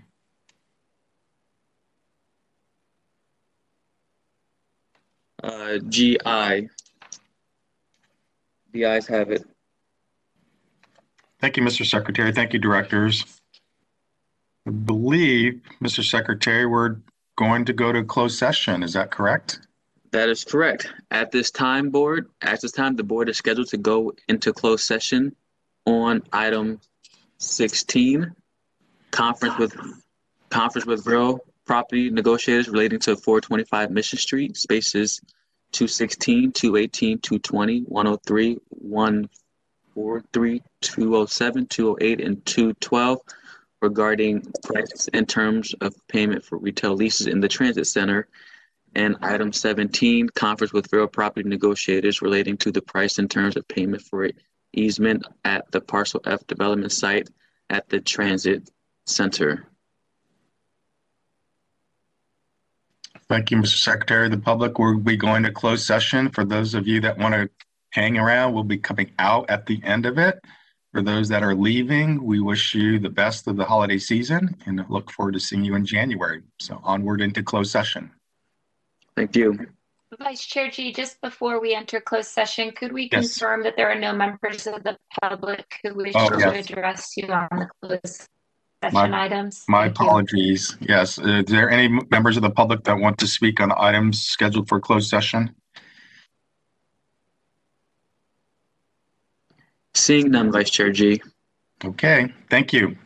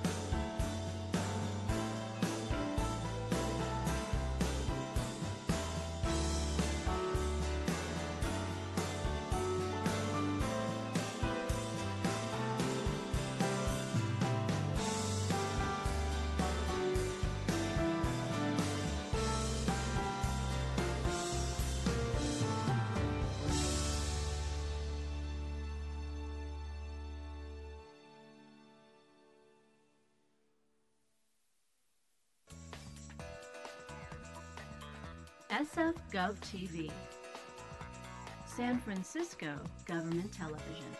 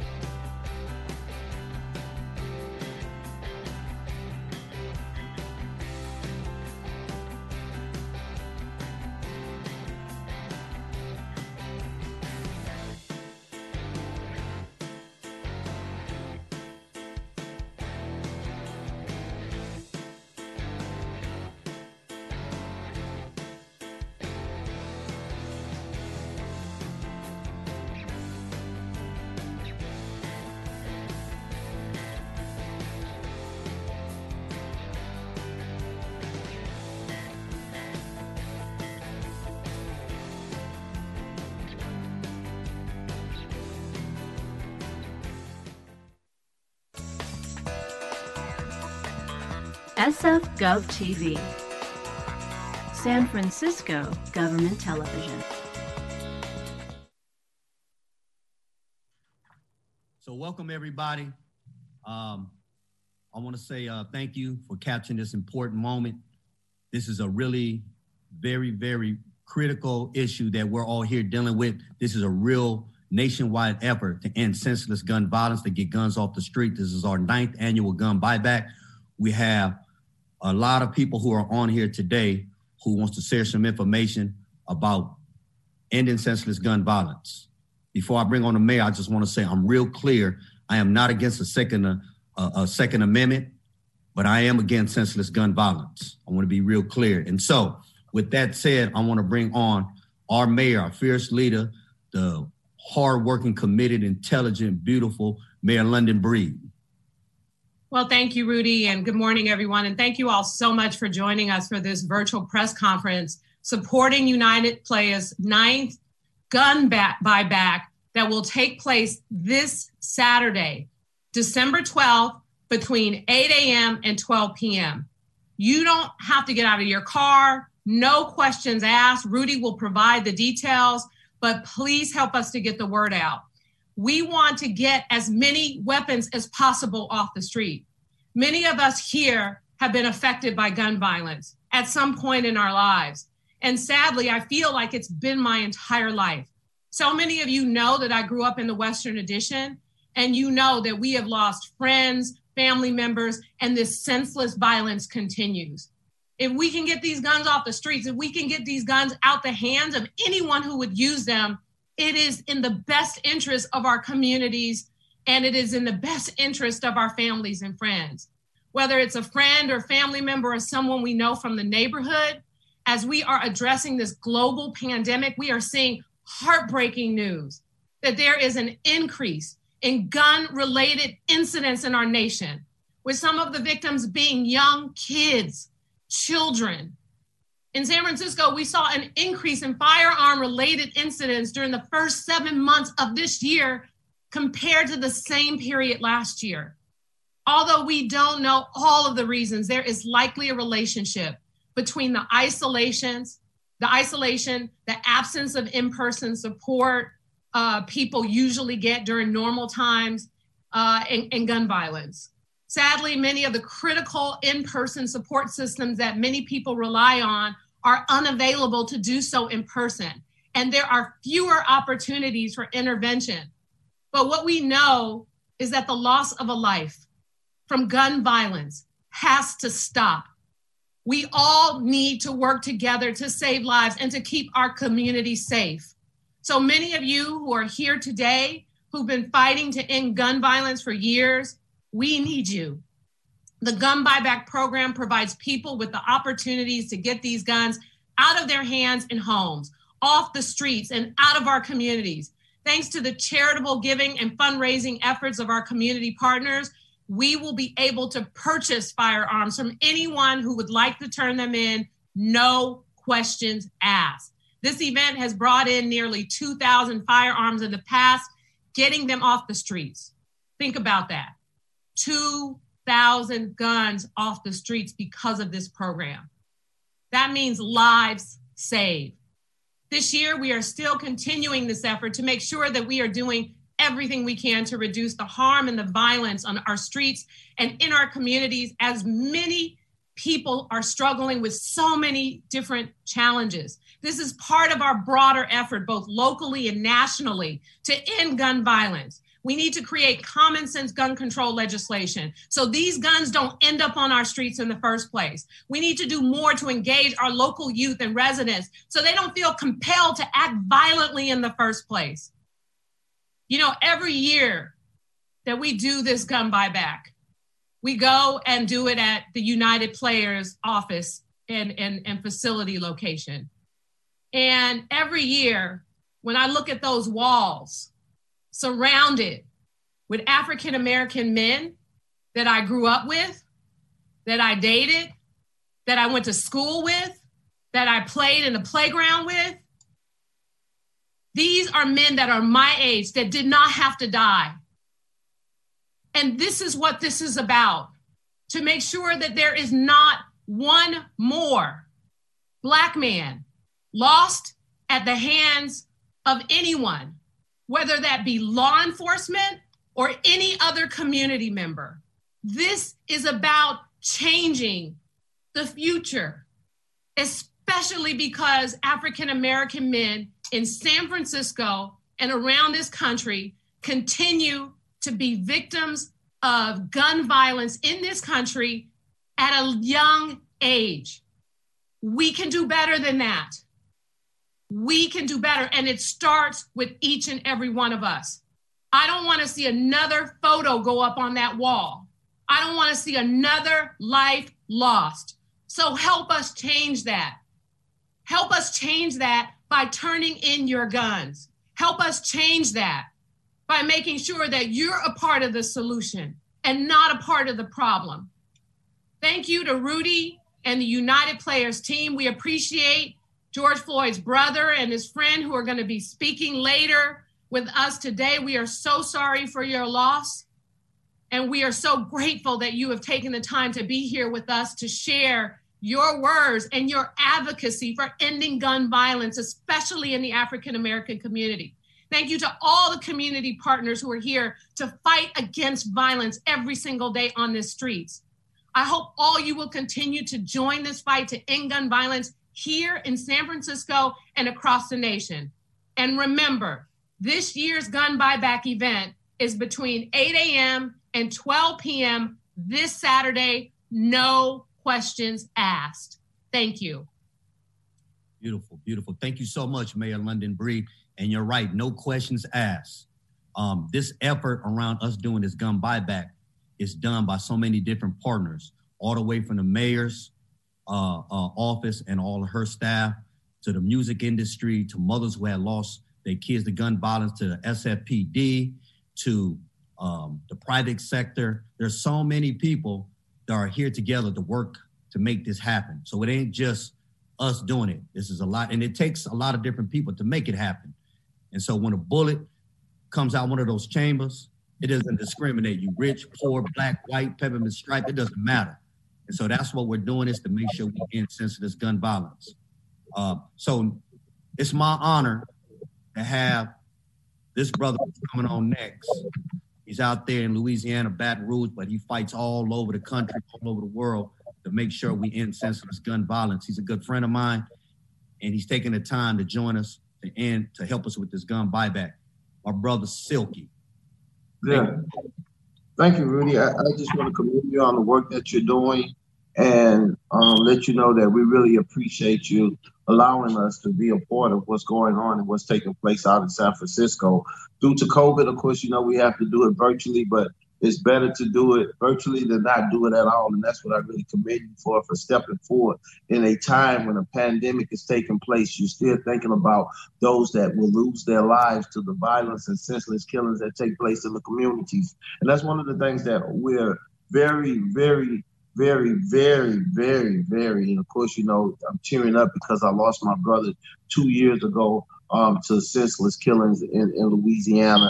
And we're very, very focused on getting these guns off the streets. And of course, you know, like you say, we're not against the Second Amendment. We strictly want to get the illegal guns off the street and bring awareness to gun owners that you could take your gun to work and leave it in your car and it become an illegal gun on the streets. This is important for us to make sure that we get these weapons out of the hands of the criminals that's out there committing these senseless acts of violence in our communities. And of course, you know, Stop the Killing has 18 years in.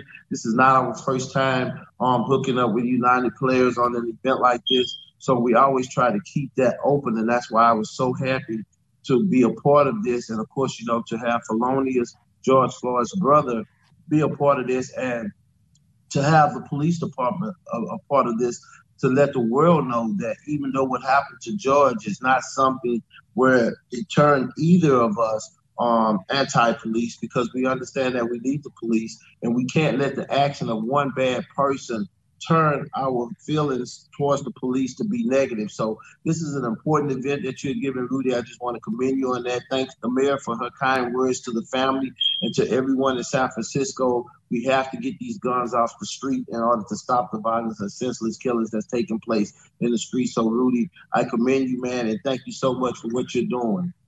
Thank you, brother. You know, usually around this time when we do the gun buyback, it's a nationwide effort amongst all of us doing it simultaneously. This year with the COVID, I believe we're like one of the only organizations that's doing the gun buyback. And it's the actual anniversary of Sandy Hook. And Mayor London Breed is the actual anniversary of Ed Lee, who was a big supporter, our late mayor, who was a part of this gun buyback. And so, you know, make sure we acknowledge them. I want to bring on George Floyd's brother. He's been so kind and being involved in this gun buyback, helping us out, supporting us, and for him to take his time out. My brother, like no other, Brother Phalonis. How y'all doing? I'm Phalonis Floyd, Brother George Floyd.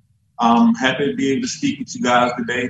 The buyback program, this is something that, this is my first time being a part of one, but it's great knowing that you can decrease violence by taking guns off the streets.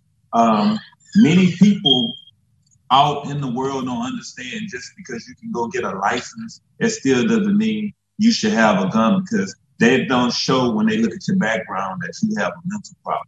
It's not showing certain things. Just me growing up in a neighborhood where I see a lot of my friends, you know, I ask about them, they say, oh, so-and-so passed away, or so-and-so passed away. It wasn't a natural disease. COVID didn't take them out. They died because somebody pulled the trigger, senseless violence, killing young men, men that are growing up, wanting to be something in their life. And me understanding that California had bad situations in the past, when I look at Watson, I look at a lot of different things when it comes to like the gangs and stuff, when it comes to the killing. Out here in Houston, I don't see a lot, but people are still doing it in different neighborhoods because we don't have a lot of gangs and stuff. But me, I commend you all for doing what you all doing. This buyback program, we need to have many more all across this nation. Not just here in the United States, it needs to be everywhere, because we need to take control of our neighborhoods. We need to make sure that we will be here tomorrow. You know, I was born that night, but not last night. So me, thank you all so much for having me here. I want to decrease violence everywhere across this nation. And I know you like that, Rudy, because I can see you have a heart. I can see the passion that you have. And I thank you all, the mayor and everybody else, for participating in this event. And I wish I could be there, but COVID is holding us back. But hey, we're going to have a good time while we're here. That's right. Thank you all so much. And we can't never forget that slogan, Rudy. It takes the hood to save the hood. And that's what this is, the hood to hood connect, man. So thank you for letting us be a part of this. Hey, Mr. Rudy, we got to say this too. Man. Oh, yeah. And if y'all turn in 1,000 guns a day, Rudy has agreed to cut his hair. Thank y'all so much. Hey, Silk, I appreciate you and Phalonis for joining us, you guys. I don't know about that one. Wait, don't trip, look. Right on, gentlemen, for joining us. It means a lot. And rest in peace to your brother, George Floyd. And Thank so you. I knew we had Jamie Foxx who was going to join us. I know he's a busy man, but I know he provides his support with us also. So next, I want to bring on the CEO and founder of Empire Records, one of the biggest record labels in the country. My brother, who's also a native of San Francisco, like me and Mayor London Breed, is Ghazi. Brother Ghazi? Hey, brother. What's up, Rudy? Right now. I just wanted to say I appreciate everything that you're doing for the community. I've known you for over 20 years. And it means a lot to me what you're doing for the community, what Mayor London Breed is doing for the community, and helping to keep our streets safe and hopefully a better place to raise our children and to conduct business and run operations in the city that has given me all of my livelihoods. So I just wanted to say that I truly appreciate it. It means a lot to me I've lost a lot of people that I love over the years to senseless gun violence, quite a few in the last 60 days. And I just, want to do my part to contribute and just be a battery in your back. So thank you so much for everything that you do. I want to say thank you so much, Brother Ghazi. He's being really, really humble. This gentleman right here was so instrumental of actually contributing to this cause and making it happen. And so, man, big respects to you guys. And I know you're going through a lot because we lost a lot of good brothers, man, in the music industry. And so what your contribute, help, and donation actually helps us to do what we do. So thank you so much. And I salute you, man, and look forward to working with you. Appreciate it. Same. Thank you. God bless you. God bless you too, baby. I want to also bring in one of our main partners to make this happen. And we can't make this happen unless we got SFPD. And I truly agree with Phalonis and Silky about we make sure we do need our partners like the SFPD involved in this. And they've been so instrumental in making this happen because without them, we couldn't do it. And so I'm going to bring on our captain of the Southern District, Mr. Falvey.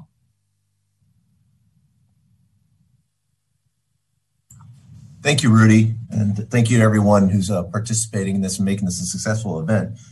Gun buybacks are part of a proven strategy to address gun violence and help get firearms out of the wrong hands. And we thank you, Rudy, for your partnership with the police to allow us to participate and provide the resources you need to make this a successful event. I'd like to thank Mayor London Breed for her leadership on this and our public safety initiatives. Programs like this that are really designed for the sole purpose of raising awareness about gun violence and reducing the likelihood of future gun violence by getting these firearms off the streets now. And so with that continued partnership, we at Southern Station are very grateful for the opportunity to work with you and reach out to the community because it's not just one day.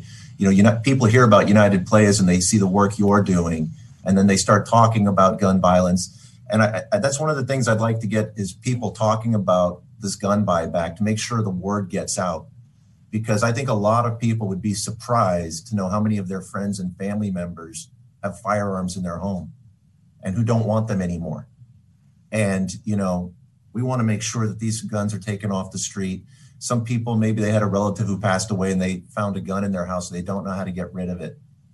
Please bring that to the gun buyback. We will take care of destroying the weapon. No questions asked. And also, we don't want guns left carelessly in homes where there could be tragedies where children find guns. Or if burglars get into your home and they find guns that aren't properly stored, these are the guns that wind up in the wrong hands out on the streets and contribute to the gun violence problem. So we were glad to be working with you, Rudy, with the staff at City Hall who are helping us with this. And we will bring the resources necessary to collect the firearms safely, to get them off the streets, and we will destroy them afterwards. So please get the word out and look forward to seeing you there, Rudy, at little before 8 o'clock on Saturday morning at 1038 Howard Street. So please, everyone, get the word out, get the guns out of the houses and keep them out of the wrong hands. Thank you. Thank you so much, Captain. And when we meet in the morning, we ain't gonna have no donuts for y'all here, but we're gonna have some burritos, breakfast burritos. How about that? Yeah. Hey, real quick, thank you so much. We have one more speaker. I'll say the best for last, you guys. Before I bring the sister on, I do want to say that the outreach that's being done prior to our gun buyback is done by 15 people led by Everett Butler, who did a life sentence in prison. And everybody who's doing the flyers or putting up the posts are all ex-lifers who did a life sentence behind murder, but now they're given life instead of taking life. And so when Captain talked about destroying the guns, these are the guns right here from the last gun buyback. We're actually destroying them. So, for all the critics, we are destroying these guns and they ain't gonna hurt, harm, or kill anybody again. And so with that said, my partner who actually helps destroy the guns and creates art out of them is a mother who had lost her son to gun violence, and she's the founder of the Robbie Poblet Foundation, which is her son's name. I want to welcome you, Patty. Thank you. Thank you so much, Rudy. I wanted to thank first the United Players and Mayor Breed for bringing us all together here this morning. My name is Patty Navalta Pobletti. I'm the founder of the Robbie Pobletti Foundation. It's an organization I founded in honor of my son, Robbie, who was shot and killed by someone who had obtained a gun illegally. After the weapon was used to kill my son, it was then resold on the streets where it was used to commit another crime. So I believe in gun buybacks because I know firsthand that one gun has the potential to commit numerous crimes and take numerous lives. The week that my son was killed, he had laid out a suit on his bed in preparation for a job interview that he was guaranteed to get the job. Instead, it was the suit that he was buried in. And that's what gun violence does in a matter of seconds. It can rob someone of their life, and it can change the lives of everyone left behind, and that includes the perpetrators. So now we're in COVID-19. It's a public health crisis that has only exacerbated this existing health crisis of gun violence. Since the pandemic, we've seen a sharp increase in gun sales. In June alone, there were already 2.6 million additional sales. We now have more guns in circulation, with millions of children staying home from school, domestic abuse victims stuck at home with their abusers. We have people facing depression due to unemployment and isolation. So when you add access to guns on top of that, you are facing a convergence of major health crises and more loss of life. And I think we all know that low-income Black and Brown communities suffer the most when it comes to both gun violence and the pandemic. So 2020 has been a challenging year, but it has been a transformative year. It's a year of reckoning where people across the country have marched against systemic racism and injustice. I believe we have to be just as passionate about preventing gun violence, which disproportionately impacts communities of color. Now, I know I can't get my son back, but I can do whatever I can to make sure that there are fewer mothers who lose their children. And I want to thank Mayor Breed. I want to thank United Players. I want to thank you, the family of George Floyd, and the other speakers for lifting their voices and sharing their pain and their passion so that we could put an end to senseless gun violence. I just want to encourage everyone to bring your unwanted guns to the buyback Saturday, because you'll never know how many children's lives you've saved and people's lives that you've saved by doing so. Thank you. Real talk. Right on, Patty. Thank you so much. May your son, Robbie Poblet, rest in peace. And so I want to thank everybody on here for sharing their wisdom, their knowledge, and their experience. And a lot of people say these gun buybacks are not effective. Let me share this with y'all. I'm a survivor of gun violence twice. The last time I was shot at was in 2012 in this neighborhood that I'm at with somebody who actually got murdered yesterday 3 blocks up. And so one gun off the streets, for people who say this doesn't work, one gun off the streets can destroy one person's life. And that one person's life could be the person who could save this whole planet. You never know who that person can be, who that person will grow up to be. And so we want to make sure we get all the guns we can. Like I said, I'm not against the Second Amendment, but I am against senseless gun violence.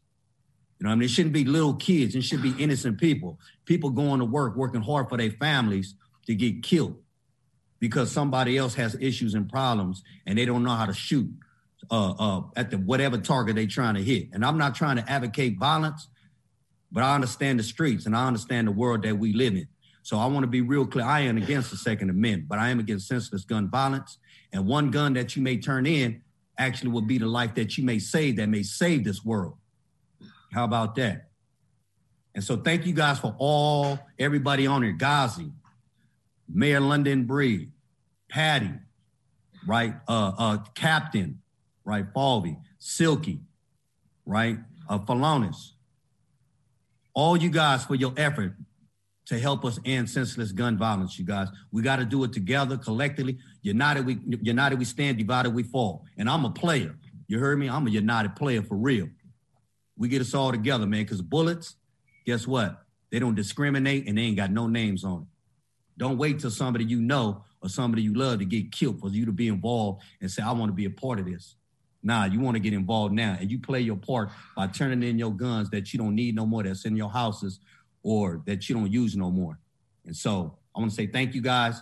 Thank you, Mayor London.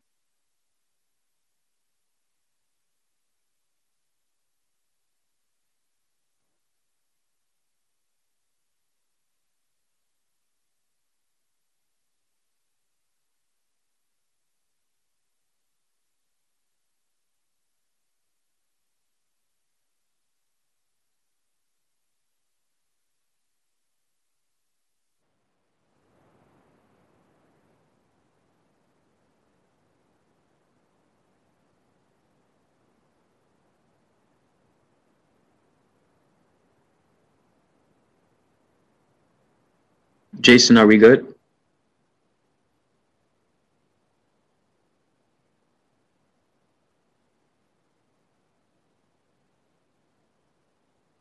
We are back. Thank you, Jason. Okay, welcome back, everyone. We're back into open session, I believe, Mr. Secretary. Is that correct? That is correct, Vice Chair G. All right, General Counsel, any report out from closed session for us today? As to items 16 and 17, there is no action to report. Thank you. Mr. Secretary, is that it for today? Directors, that concludes the business before you today and concludes our meeting. Very good. Thank you. Thank you, directors, for your time today. The best of the holiday season to you and your families. Be safe, be healthy. I look forward to seeing everybody in January, all well and healthy. Enjoy the season and Happy New Year early. So thank you very much. With that, I'd like to adjourn our meeting. Be well. Happy holidays. Happy holidays.